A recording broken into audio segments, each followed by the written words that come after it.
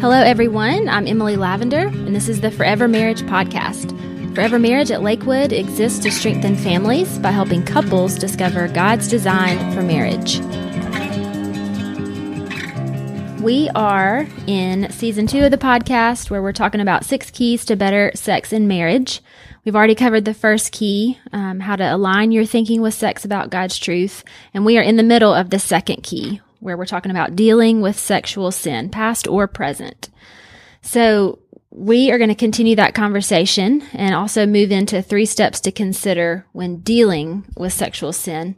So Scott, I'm going to go ahead and just hand it on over to you and let you continue where we were from the first episode. Yeah, thanks, Em.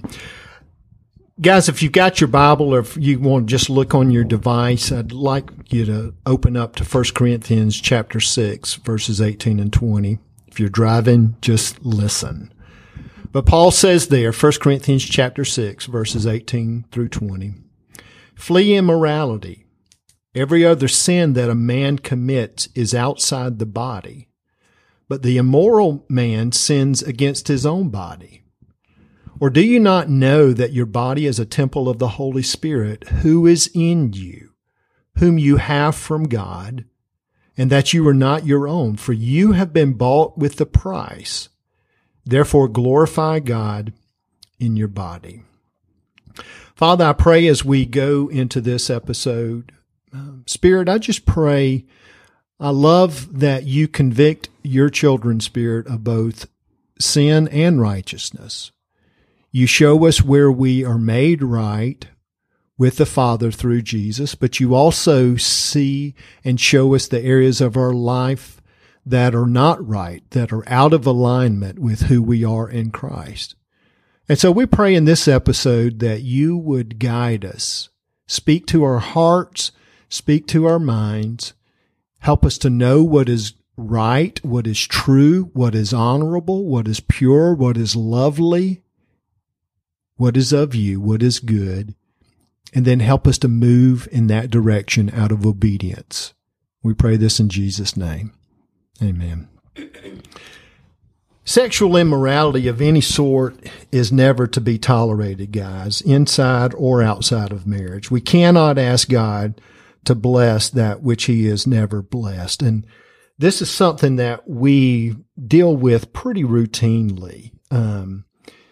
In that, as I alluded to in our last episode, we're often working with couples preparing for marriage, and how they're going about preparing for marriage is totally antithetical to how Scripture teaches us to prepare for marriage.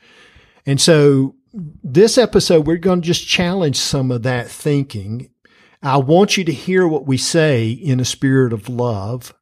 Our prayer in this whole series is that it would be balanced with truth and grace, that we could speak the truth in love to ourselves. You know, Emily, Dawn, and I, as we're walking through this, in essence, guys, we're preaching the gospel to ourselves.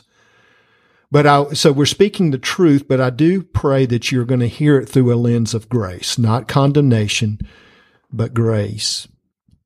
As Paul said there in 1 Corinthians 6, 18 through 20, as believers, our bodies belong to God. They're not our own. Jesus paid a high price with his life for both you and me. If you're a child of God, if you're a believer in Jesus Christ, you are not your own. You have been bought with a price. And Paul encourages us with that reality, therefore, glorify God with your body. So as we're moving on in key number 2, dealing with sexual sin, both past or present, a crucial aspect to experiencing mutually fulfilling sex inside of marriage is to ensure that there is not past or present sin that we've not dealt with. The apostles Paul and James both said this, and I think it's very impactful in helping us to deal with sin. This was a passage in Ephesians 5:13 that in men's ministry just came alive to me. It's a couple of decades back, but it has been powerful as I've seen this, as I've watched men exposing sin, not just sexual sin, but just sin in general to one another, the power of it. Paul says it this way in Ephesians 5:13. I'm reading from the New American Standard Version. He says, "But all things become visible when they are exposed by the light. For everything that becomes visible is light." God's kingdom is a kingdom of light. It's not of darkness.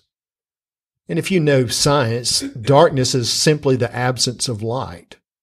So to be overcome, darkness has to be exposed to the light. And that's, in essence, what we're going to be doing in this episode. What we did in our previous one is knowing in wisdom how to expose darkness of our past, the darkness of sin, how to expose it to the light by the grace of God's word, along with confession and repentance. And the whole purpose is to bring about the process of healing. Because we can't walk in darkness, guys. I'll just say this to you. If you're married and you're wanting to experience the height of intimacy with your partner, spiritually, relationally, maritally, emotionally, mentally, sexually, you cannot be walking in darkness. There cannot be unexposed areas of your life that is hidden, because you cannot be fully known when all aspects of you are not fully known. Does that make sense?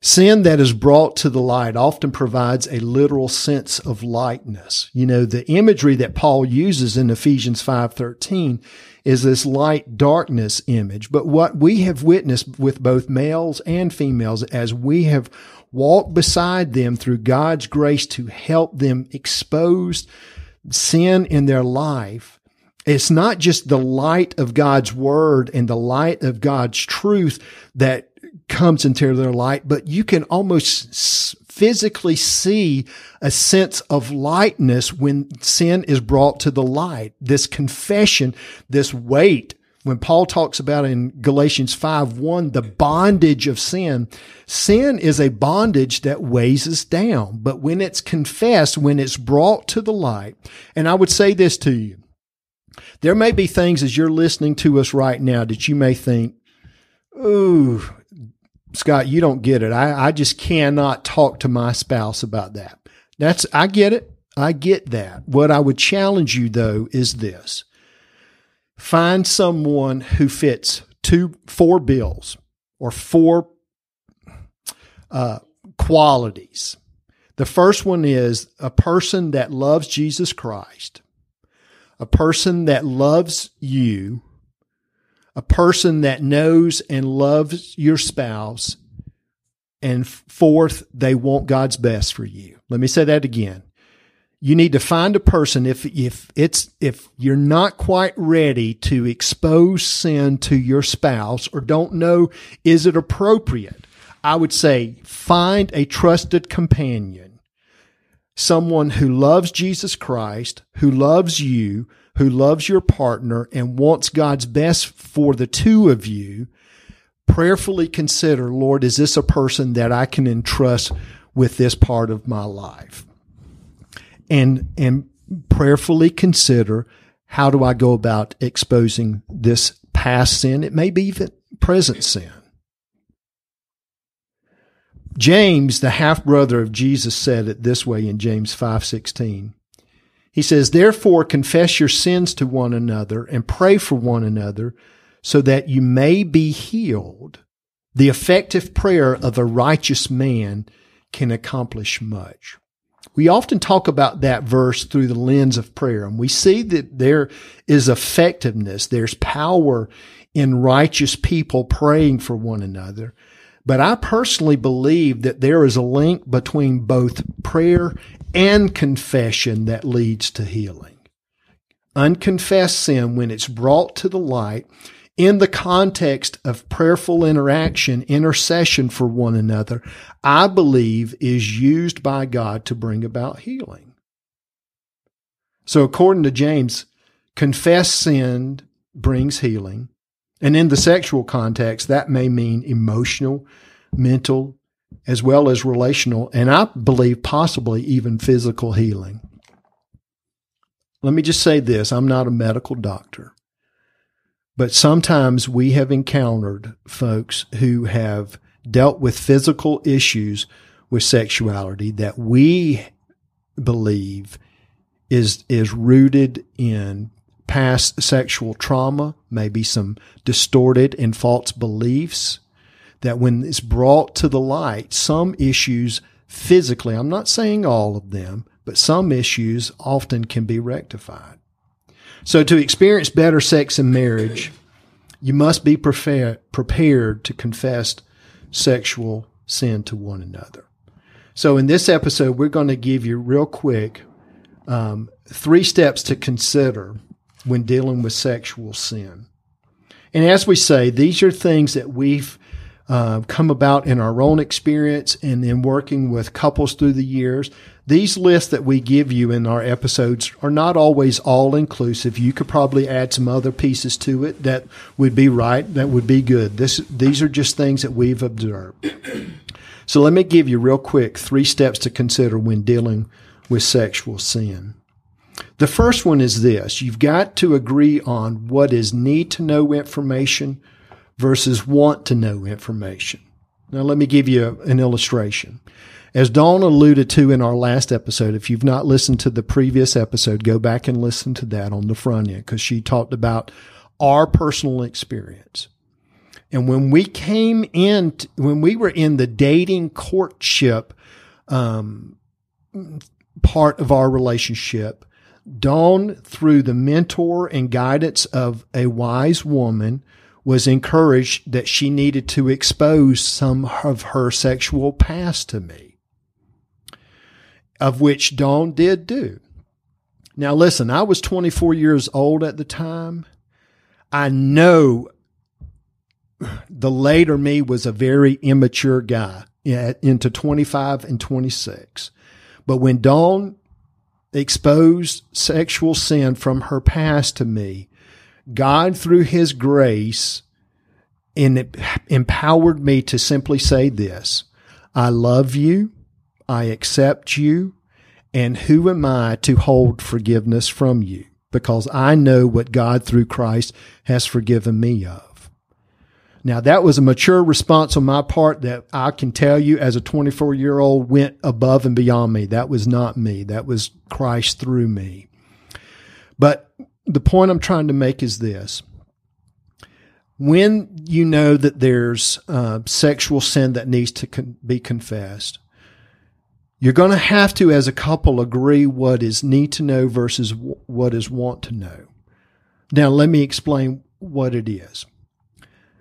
Dawn knew I needed to know her past sexual experience because, as she talked about and what she later found out through reading Paula Reinhardt's book, Sex and the Soul of a Woman, there were things that she needed to go through to bring about healing for herself.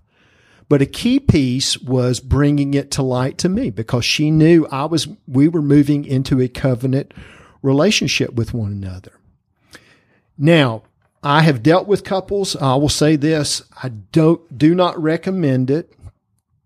I have dealt with couples who have been in very unhealthy relationships, and they decided at the very onset of a relationship, they were going to tell everything to their partner about everybody, everything they did, who they did it with, what they did, all of that. Hear me and let me say this in a loving way. Just be wise about that. I understand we want to confess sin, and that is good, and that is right. But be careful about what all you do bring to the light and how you bring it into the light. For instance, let me tell you how it played out for me and Dawn. Dawn told me, as she said to you in our past episode, that she had a sexual past, that she led a promiscuous lifestyle. But to this day, I never have asked her who those partners were, what they did. I don't need to know that. I know that would not be good for me. I've never pressed her for that. It's not that she's hidden that from me. Now, let me say this. Do I have, as her husband and in the premarital context, did I have the right to know those details? Of course I did. But I would say this. If you are the partner, either premaritally or in the marital context, that is going to insist and say, Scott, I disagree with you. I want to know everything. I would say to you this, yes, you have the right to know everything, but is it going to do you good to know all of that? I would say this to you. I learned this from a fellow named Dave Carter, and it was very challenging to me.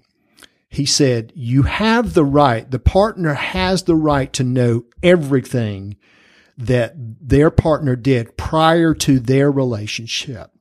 But the partner that wants to know all of those intimate details will then be tasked with the responsibility and the willingness to forgive their partner of everything that they hear.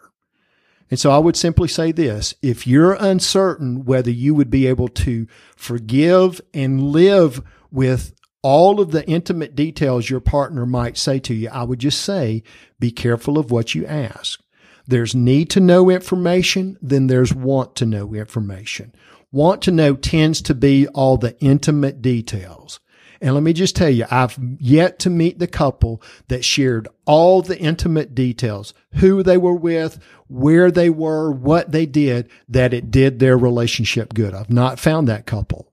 I've not found it because all it does, it creates insecurity.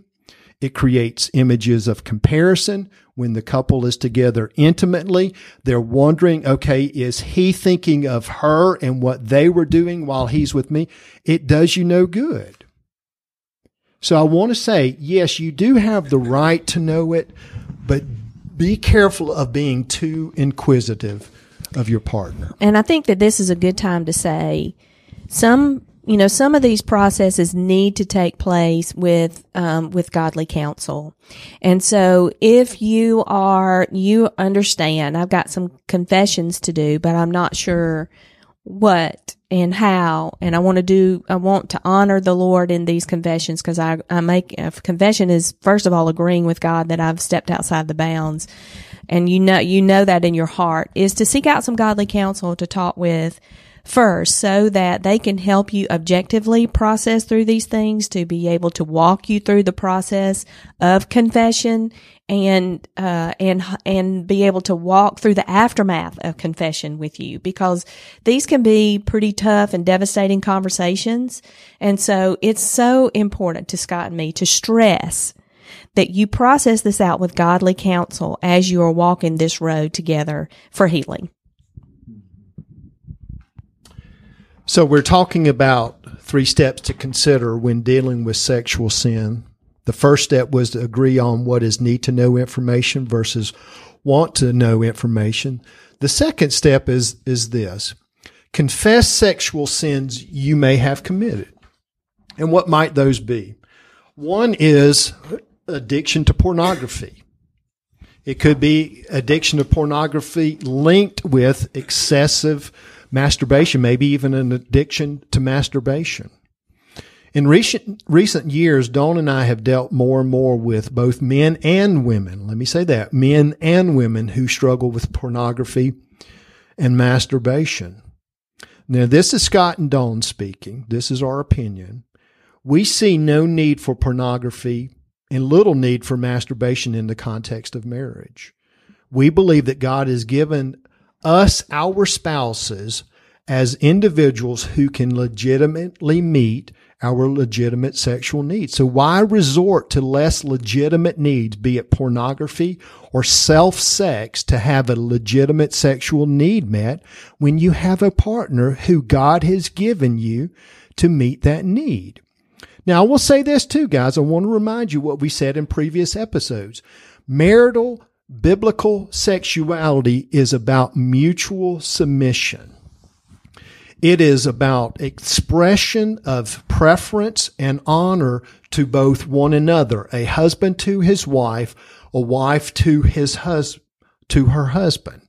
Marital sexuality is never about a demand or a duty or an obligation. You owe me this. I deserve this. That's never our approach here.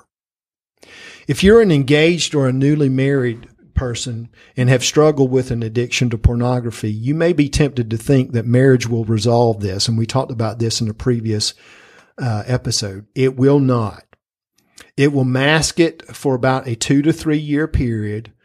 Your addiction to pornography will go dormant because typically, generally speaking, for most marriages in the early years of marriage, the sexual frequency is such at a heightened state for both partners that it masks the addictive tendencies that might be below the surface.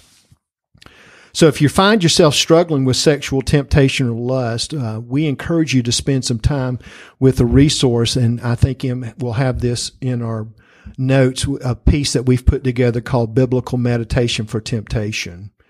And that resource will assist you in taking tempting and lustful thoughts captive before you act on them.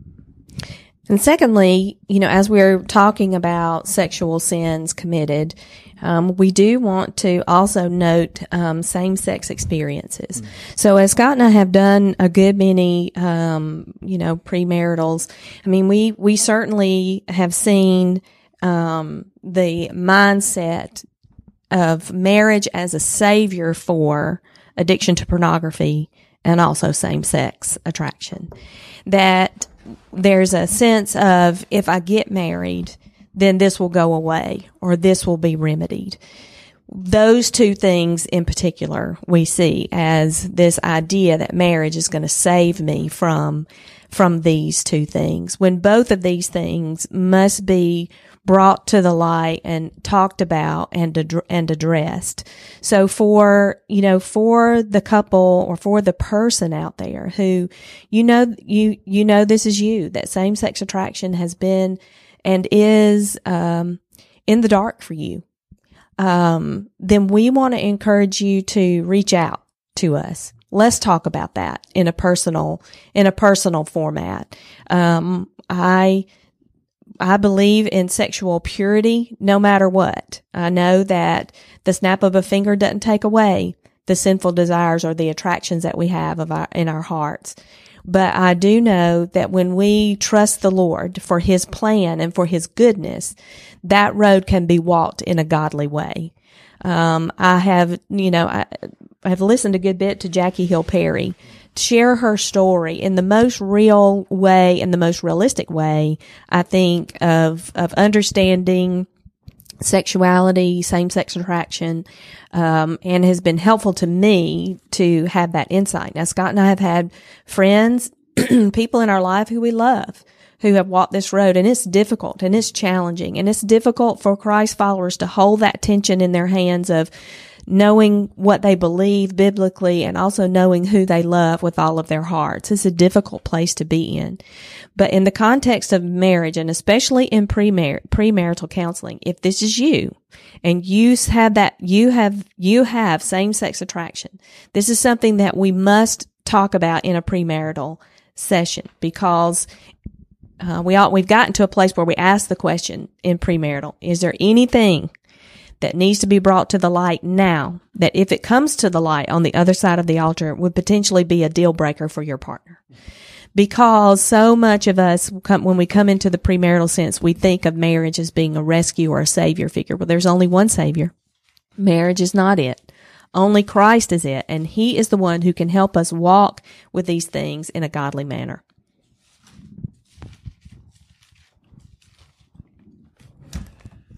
As Dawn was sharing, I was just thought about a passage here from Mark chapter 4, verse 22. As she was alluding to, we'll often not often, but sometimes we'll come into marriage and think, well, marriage will solve this issue. I've got an addiction to pornography, but marriage will solve that.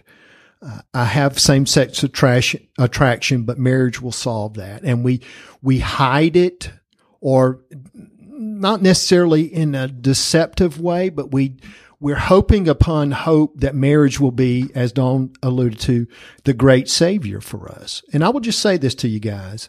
Marriage is not a savior. There's only one savior, and Jesus Christ is the savior. Marriage is not intended to be a savior for us. But if you're coming into marriage and thinking falsely that marriage will be the cure-all for you, it will not. And if you think I can hide this, or I recall a conversation that Dawn and I had not too long ago about a couple that we were doing premarital with. And he acknowledged on the premarital assessment that he often struggled with pornography. But on the same assessment, the question that his partner was responding to was, does your partner struggle with addiction to pornography or attraction to pornographic material? She said never. And he said that he did often. So that clued the two of us in, there's something he's yet to reveal to her. And chances are he's hoping and praying and assuming that marriage is going to solve that issue for the two of them. And so he's just not going to bring it to the light. But I can tell you, if that's you and you're in a similar boat, I can tell you marriage is not going to solve that issue. And what I can tell you is this, it's going to be brought to the light, because Jesus says it this way in Mark 4:22. Nothing is hidden except to be revealed, nor has anything been secret, but that it should come to light. And inevitably, when we're hiding something from our partner, unfortunately, more often than not, it does not get disclosed by us. It gets exposed. And if that's you, let me just encourage you. If there's something you're hiding, you're ashamed of, let me encourage you to prayerfully consider disclosing it at least to someone who loves you, as we said earlier, that is a trusted companion that can walk beside you. If God leads you, maybe even to your partner. So in this episode, we're talking about dealing with sexual sin, past and present, and we're drilling down specifically on 3 steps to consider when dealing with sexual sin. We've said number 1 is to agree on what is need to know information versus what is want to know information. And we're talking about the second step is confessing sexual sins we may have committed. The first one was addiction to pornography or excessive masturbation. Dawn's talked about the second one, which is same-sex attraction and experiences. And then the third one under this section is abortion or traumatic experiences. There may be sexual experiences in your past that your spouse needs to know about. Often these experiences leave emotional and mental scars that take time to heal. We've already said this, that sexual sin often just takes time to heal. So these experiences may be the result of your own sinful choices. It's not something that somebody committed against you. It's something you willfully chose to do.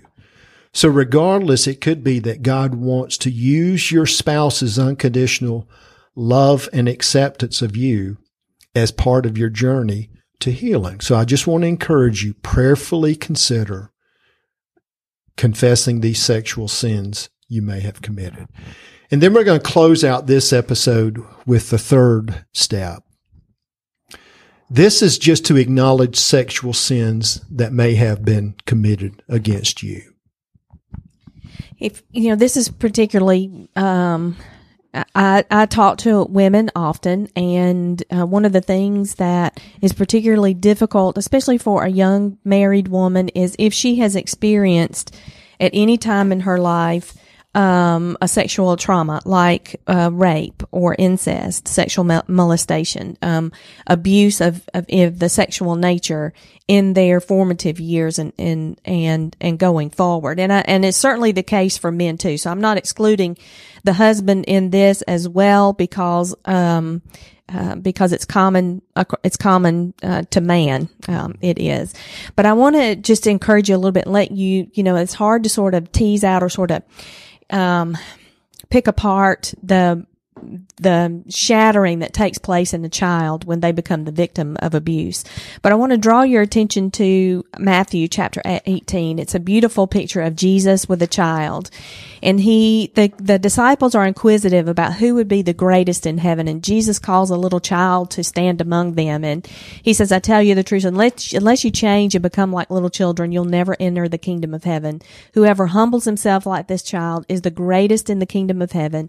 Whoever welcomes a little child like this in my name welcomes me. And then verse 6 is a very powerful and foreboding warning. And he says, but if anyone causes one of these little ones who believe in me to sin, it would be better for him to have a large millstone hung around his neck and to be drowned in the depths of the sea. Woe to the world because of the things that cause people to sin.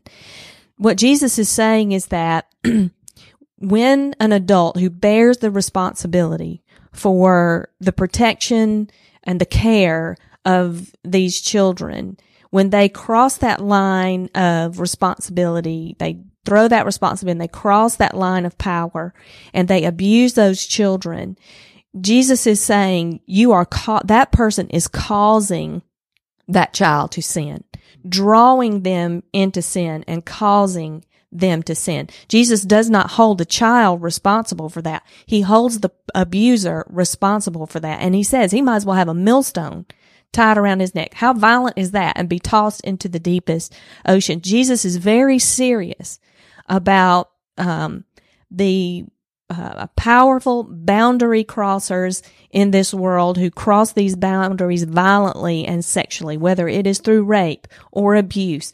Woe to the world. Woe to the world because of the things that cause people to sin.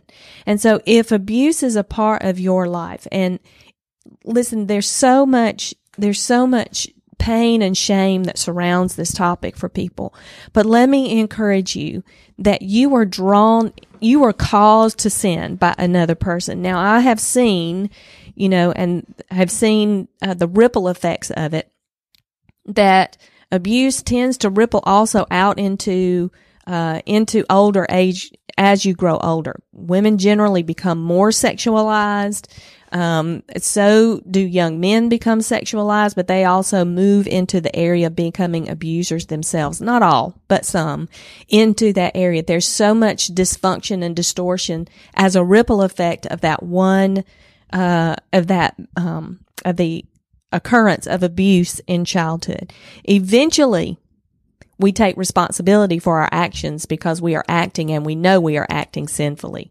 But there is a period of time where we are caused to sin, and Jesus takes that very seriously.